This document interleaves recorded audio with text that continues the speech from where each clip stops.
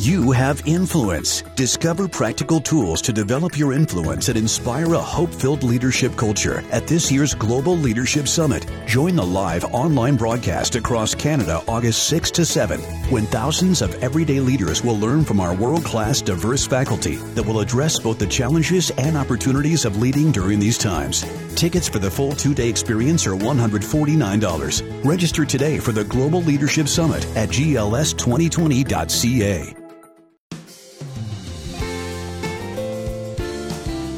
This is Focus on the Family, and your host is Focus President Jim Daly. I'm John Fuller, and today in our broadcast, Scott Klusendorf challenges the thinking of some individuals who have a conflicted worldview about when life begins. They haven't answered the question, what is the unborn? That's where the whole debate starts. They assume the unborn are not human, and they don't argue for it. They just assume it. Scott is a very popular guest here on Focus on the Family, and we recorded an interview with him in Chicago, Illinois, late last year. And Jim, we had a really enthusiastic crowd with us. They were a lively group, John, and they were with us. And I think, obviously, they support a pro-life perspective. It was both fun and a serious time together as people came to take a stand for every heartbeat, including mothers and their preborn babies. We sat down with Scott to help educate, equip, and inspire people in the pro-life movement. And this is all leading up to our big online event, September 26th, that we're calling See Life 2020. And we'll have incredible speakers, great music, and a live 4D ultrasound. And we'll give you more details here at the close. And if you can't wait, stop by our website That's for right. details about See Life 2020. That's at focusonthefamily.ca. Well, our guest, Scott Klusendorf, is the founder and president of Life Training Institute. He's the author of the book, The Case for Life. And he's spoken to and trained thousands of people to engage in positive, compelling conversations about the value of life. And you'll often find him talking to college students or participating in a debate. He defends the preborn child with biblical, convincing, really effective arguments. And here now is the conversation we had with him.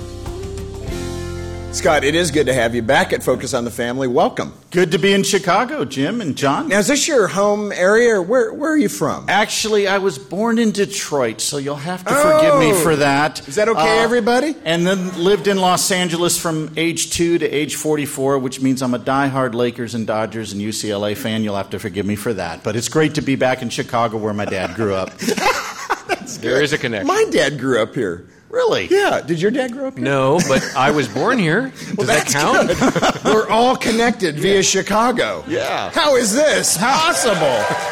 Yeah. All right. Scott, I want to get into this because you are bringing kind of the thoughtful way to engage a pro-abortion person. Mm-hmm. And I'm so looking forward to this so we can help equip people to have those great discussions. Yeah. And one of the things, and here's where I want to start, Scott, so often we're afraid to talk about what it is we believe. Mm-hmm. Because now in this culture, you can be shamed pretty well. I mean, we felt that in New York. Right. We were, there was hostility coming at us because we were simply, literally standing in Times Square saying, we think a baby's life is important. Right. And a precious thing to preserve. And we believe in women who are in a very tough spot. But can't we do better as a culture than kill the baby? Yeah. I mean, seriously. We're living in the 21st century. Yeah, and there's a reason why this debate is so divisive right now. And all of us need to be aware that the abortion debate is not about a surgical procedure. It's not about choice and who decides. It's not about trusting women. It's not about forcing one's morality. It's about one question that is dividing our nation right now, and this question is why you see states like Illinois, New York, Connecticut, and Vermont running away from any protection for unborn children, and states like Georgia, Ohio, Missouri, and other states passing laws to protect them. Here's the question we are divided over. Who counts as one of us? And every one of us, Jim, have to know how to step up and make the case that the unborn count as one of us. And we're following the command of Scripture, 1 Peter 3:15, to always be ready to give an answer for the hope that lies within us. We're to do that graciously but persuasively. Scott, let me ask that question about how you engage people because it's hard. Yeah. How do you gear up for that and not psych yourself out to say, okay, I'm just not going to do it? Right. When the relative at the holiday time, Thanksgiving and Christmas, when they want to talk about it, they keep goading you. Right. I mean, sometimes we just retreat to the football game. Yeah. It's real easy to take on too much responsibility here. We think that we have to close the deal on the spot, as if we're a car salesman. And in reality, as Christian apologists, our job is not to close the deal. That's God's job. Our job is to do what my colleague Greg Kokel says, put a pebble in their shoe. You ever been out hiking and had a pebble in your shoe? Yeah, it's annoying. It wears Really on you annoying. and wears on you until you deal with it. So our job as Christian pro-life apologists, what we're to do is to give people something to think about. Put that pebble in their shoe that will wear on them and wear on them. And I'm reminded of the great debater William Rusher, who wrote a book called How to Win Arguments More Often Than Not. And Rusher said arguments are almost never won on the spot. They're won 2 or 3 weeks later when the person is alone with his or her thoughts and they admit you had the better of it. And I think those of us who are married know this. When we have arguments with our spouse, do we slap ourselves on the knee and say, honey, I'm so glad Jesus put you in my life to straighten out my twisted thinking? Is that what we do? Yes. Okay. Well, you're a better man than me. We learn over time. Right. I think what typically happens is there's a day and a half of passive-aggressive silence in the house while they work this through, and then we kind of come to a consensus. But the people we talk to are no different. And we can take on this burden that says, if I don't somehow convert them on the spot, I failed. No, your job as a Christian is to put that pebble in their shoe. And that's how I avoid getting worked up, angry, uptight, and I just relax and say, if I can find a few things to say that will give them something to think about, I can get the ball rolling. Let me punch that, because it's important, I think, to put an emphasis on this. When you get angry and upset and aggressive, you've lost. You've lost. So how do you pull back? I mean, what if you're that kind of person that those things trigger you? What can you do to say, wait a minute, let me take a breather? What do you say? Well, what I do is I prepare a lot. There's the old saying, the more you sweat in training, the less you bleed in battle. And the more you're confident of what you believe and you're assured that it's right because you've done some reading, and you don't have to read every book on the planet, but there are a few things you can use to study up and be prepared as a Christian apologist. And you tend to relax in those situations because you've heard this before. Right. You're prepared for it, and you're not caught off guard. You're calmer. Yeah. Because you're not trying to win. You're just presenting the facts. All right. You're not born with this idea about life. So how did you come to the conclusion? What were you doing? What did you hear or see that made you so committed to the pro-life movement? I had been pro-life as long as I can remember, Jim, but I wasn't doing anything about it. I was attitudinally pro-life, but not behaviorally pro-life. I was not lifting a finger to stop the killing. And a local crisis pregnancy center director befriended me when I was a pastor, an associate minister at a church in Southern California, and she wouldn't go away. She just kept bugging me. Sounds like a pebble. Pebble in the shoe. Yeah, pebble in the shoe. More like a boulder in my head. But anyway, she kept after me. And Lois, bless her heart, said to me, hey, we're going to have a speaker who's going to give a case for the pro-life view. And he's a former member of the Pennsylvania House of Representatives. He was in the Reagan administration. And he knows law. And you will like this guy. And I thought, okay, a bunch of our pastors will be there. We'll have a bunch of pastors there. It was me, 4 other pastors, and their wives. That was it when the topic was abortion. But that speaker, Greg Cunningham, thankfully, who was not detoured by the small crowd, gave a compelling case for the pro-life view, and then he did something, Jim, that fundamentally changed me forever. He showed a brief video depicting abortion. I had never seen abortion, and I sat there and I wept, and I thought, I am no different than the priest and the Levite who passed by on the other side of the road. I say I care about this, but I'm not doing anything. So I went home that day, showed that VHS tape to my wife. VHS tapes were these rectangular things that were about like this.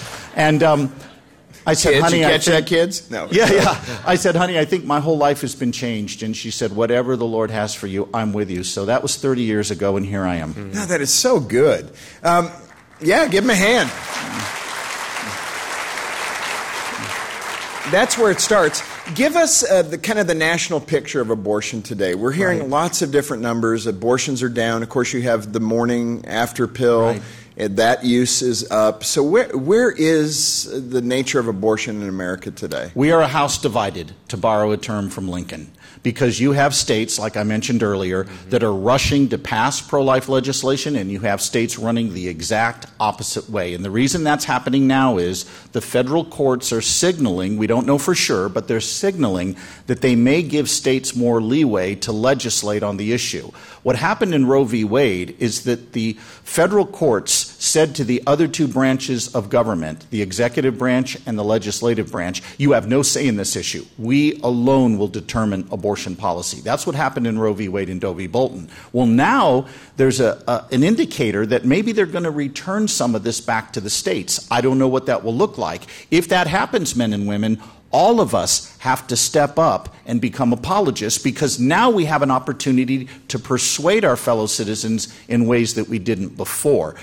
What I see culturally is a group of people, young people in particular, that have pro-life sentiment, but they don't have a pro-life worldview. And here's what I mean by that.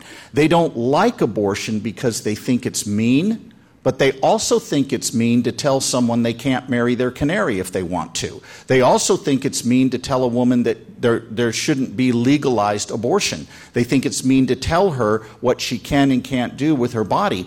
And therefore, though there's this pro-life sentiment, there isn't necessarily a pro-life worldview. We have our work cut out for us. No, it's true. I think there was a Barna poll not long ago that showed that 53% of millennials feel abortion in almost every case is immoral.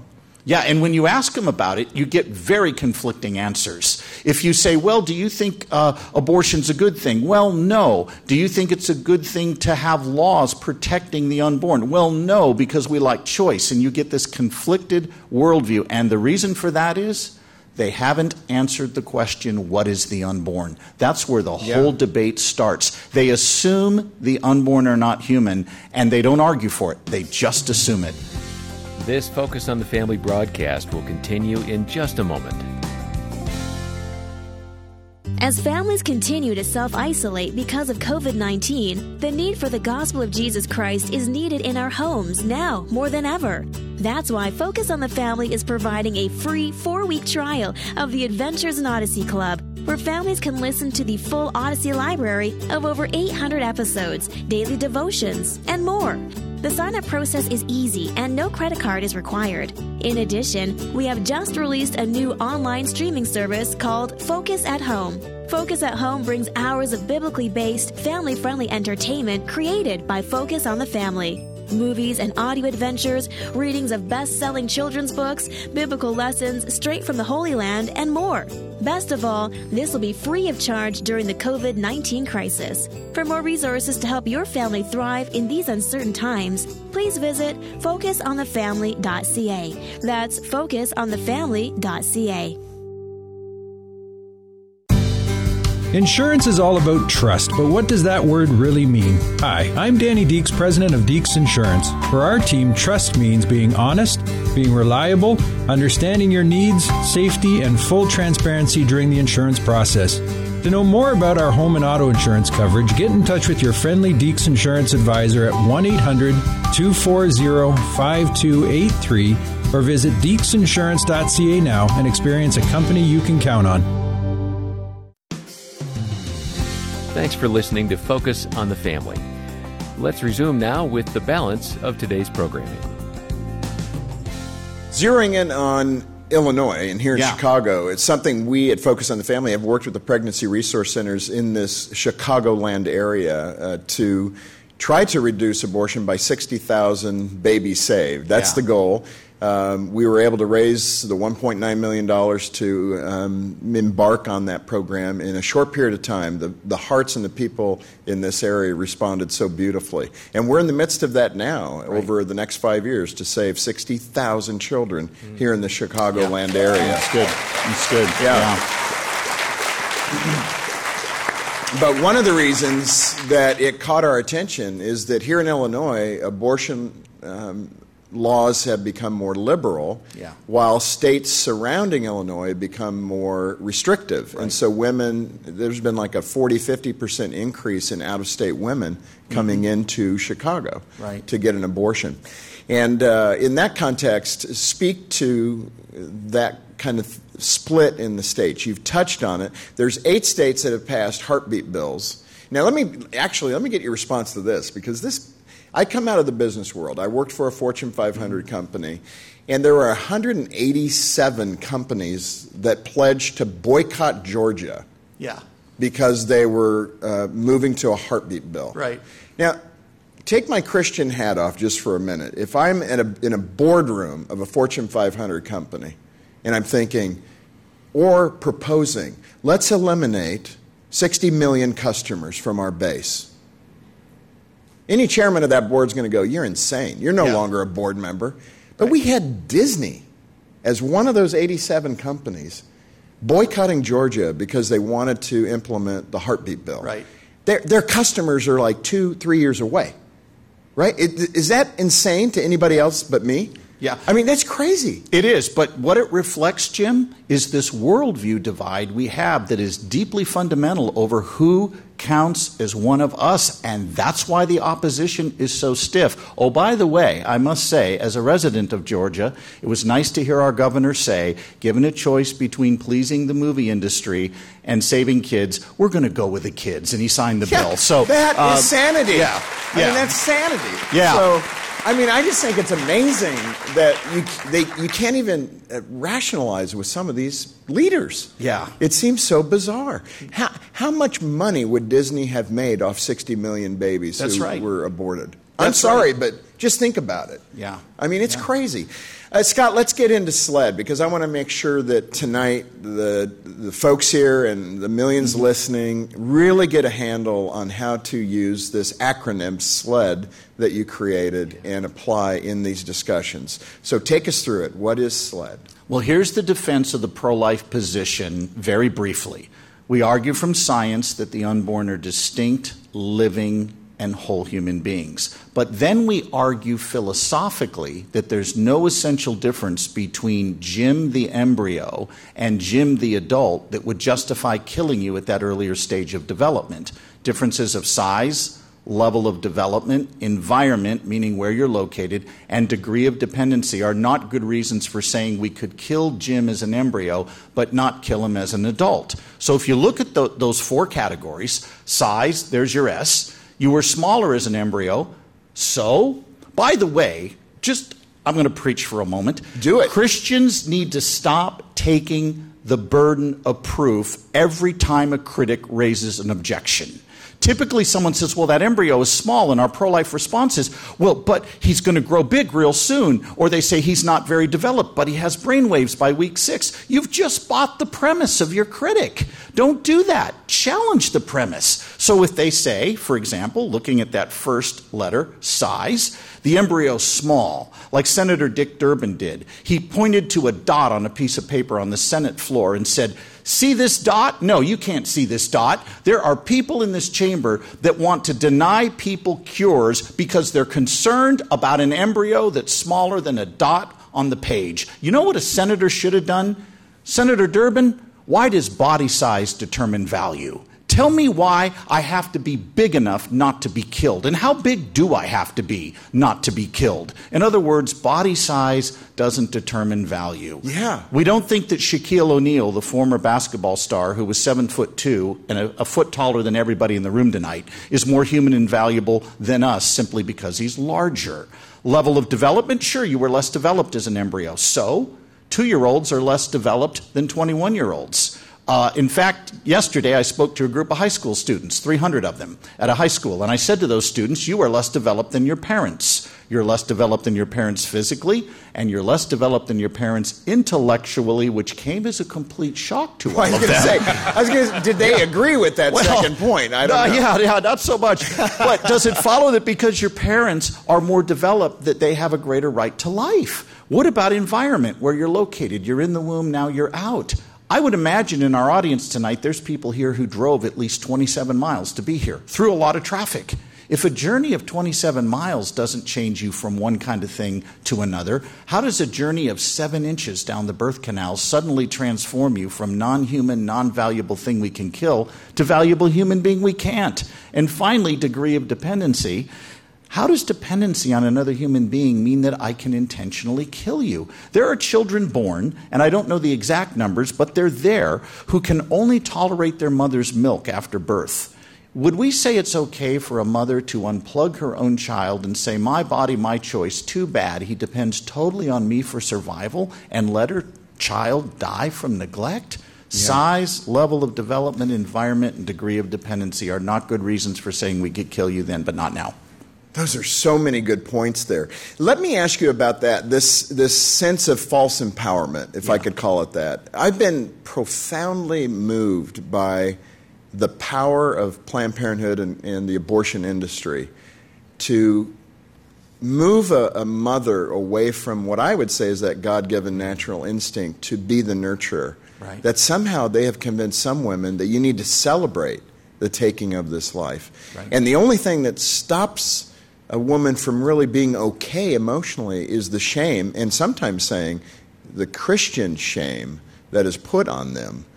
Explain that. I mean, that idea that they have been so successful at this kind of false empowerment that you, special woman, you get to direct this. This is your decision. Right. And then maybe they realize afterward, what have I done? Yeah. You know, it's interesting because the whole argument for abortion is actually anti-woman, because here's what it says. Women can only be equal to men if they have a special surgery that will make them equal to men, namely abortion. That's not celebrating women for who they are. That's saying we require them to do something to be able to perform like we men do. But beyond that, I think there's a problem we face in the pro-life movement, and that is this. Planned Parenthood can fix that young woman's problem in 15 minutes. We're offering her 18 years of challenge, hardship, and suffering. Who wins that debate on the face of it? Well, Planned Parenthood does. So what is it that has to happen to flip that equation? Well, a couple of things. Number one, women need to bond with their children, which is why your ultrasound initiatives are so important for pregnancy centers nationwide. And I do a lot of their banquets, and Focus on the Family has done a lot of work. I tour those centers, and there's a Focus machine right there. Well, and thank you to the donors who have made that happen. Absolutely. That's the only way it's happened. So for some women, seeing their child will do it. But there are other women, if they're not more horrified of abortion than they are terrified of their own crisis pregnancy, their child will die. And that's a tough thing for us to communicate graciously and persuasively, but we need to communicate the truth of abortion. Clients need to see both the humanity of the unborn and understand the inhumanity of abortion, because for some clients, that's the only thing that will help them overcome the terror of a crisis pregnancy. Scott, I think it's important, too. So often those in the abortion industry will throw accusations at the pro-life community saying, you're only worried about the baby. What about the woman? What about the woman? I have met so many outstanding pregnancy resource centers around the country where they are doing holistic outreach to these women. They're doing job training, job placement, helping them learn how to do a budget. They've got an outreach to women who are post-abortive. If they've made that decision, come and we will still mentor you for next time. And it is such a slam because they don't know. They're just trying to disparage the pro-life movement by throwing out these accusations that we don't care about women. Nothing could be further from the truth. And it's a gigantic smokescreen, because let's say we did everything pro-abortionists demand of us. We take care of every societal ill. We feed every hungry kid. We care for every orphan, every refugee, every immigrant. We do everything they demand of us. Would they become pro-life and oppose abortion? No. It's one big smokescreen. And the question I always put to people, I say to them, how does it follow that because I oppose the intentional killing of an innocent human being in the womb, I have to fix everything wrong with society? We would never say to the American Cancer Society, you're not a true healthcare organization because you're not treating AIDS, lupus, Crohn's disease, and diabetes. You only stick to cancer. Nobody would say that to them, but they attack us. Now, the second part of that argument is exactly what you just said. We are caring for women and children after they're born. Yeah. I did a banquet at a pregnancy center last night in Madison, Wisconsin. The top floor of the pregnancy center is a live-in apartment where they house up to 24 mothers with children. The middle floor of the center is a medical clinic where they treat STDs, they provide prenatal care, all of it. The bottom level is this gargantuan boutique where they supply the pregnant woman with everything she might need to get through that pregnancy. Don't tell me we don't care when pregnancy centers outnumber abortion clinics something like 3-1 in this country. Yes, we do care, and we are demonstrating it.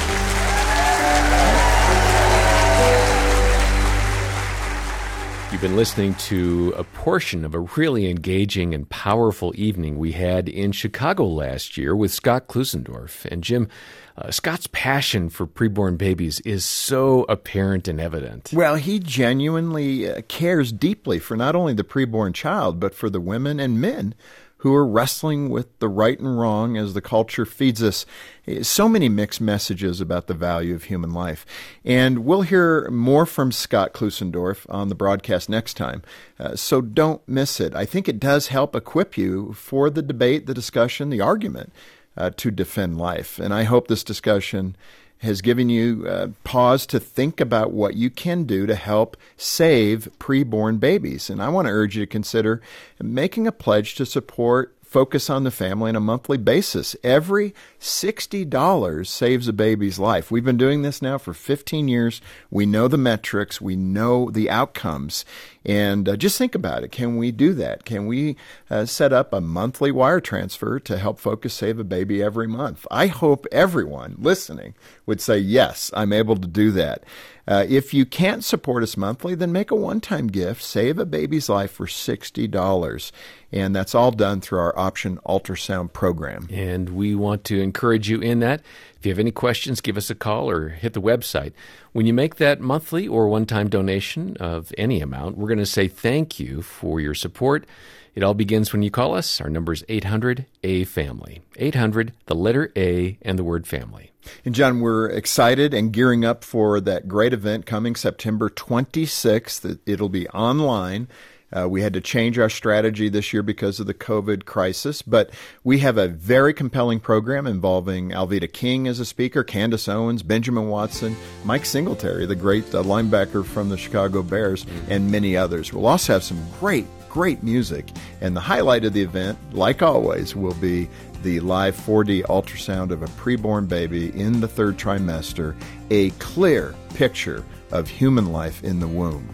We do hope you'll join the movement and stand for preborn babies. And you can get all the details about See Life 2020 and donate $60 to save a baby's life at focusonthefamily.ca. Next time on this broadcast, we'll hear more from Scott Klusendorf about having persuasive conversations with those who are in favor of abortion. On behalf of Jim Daly and everyone here at Focus on the Family, thanks for joining us today. I'm John Fuller, inviting you back next time as we once more help you and your family thrive in Christ.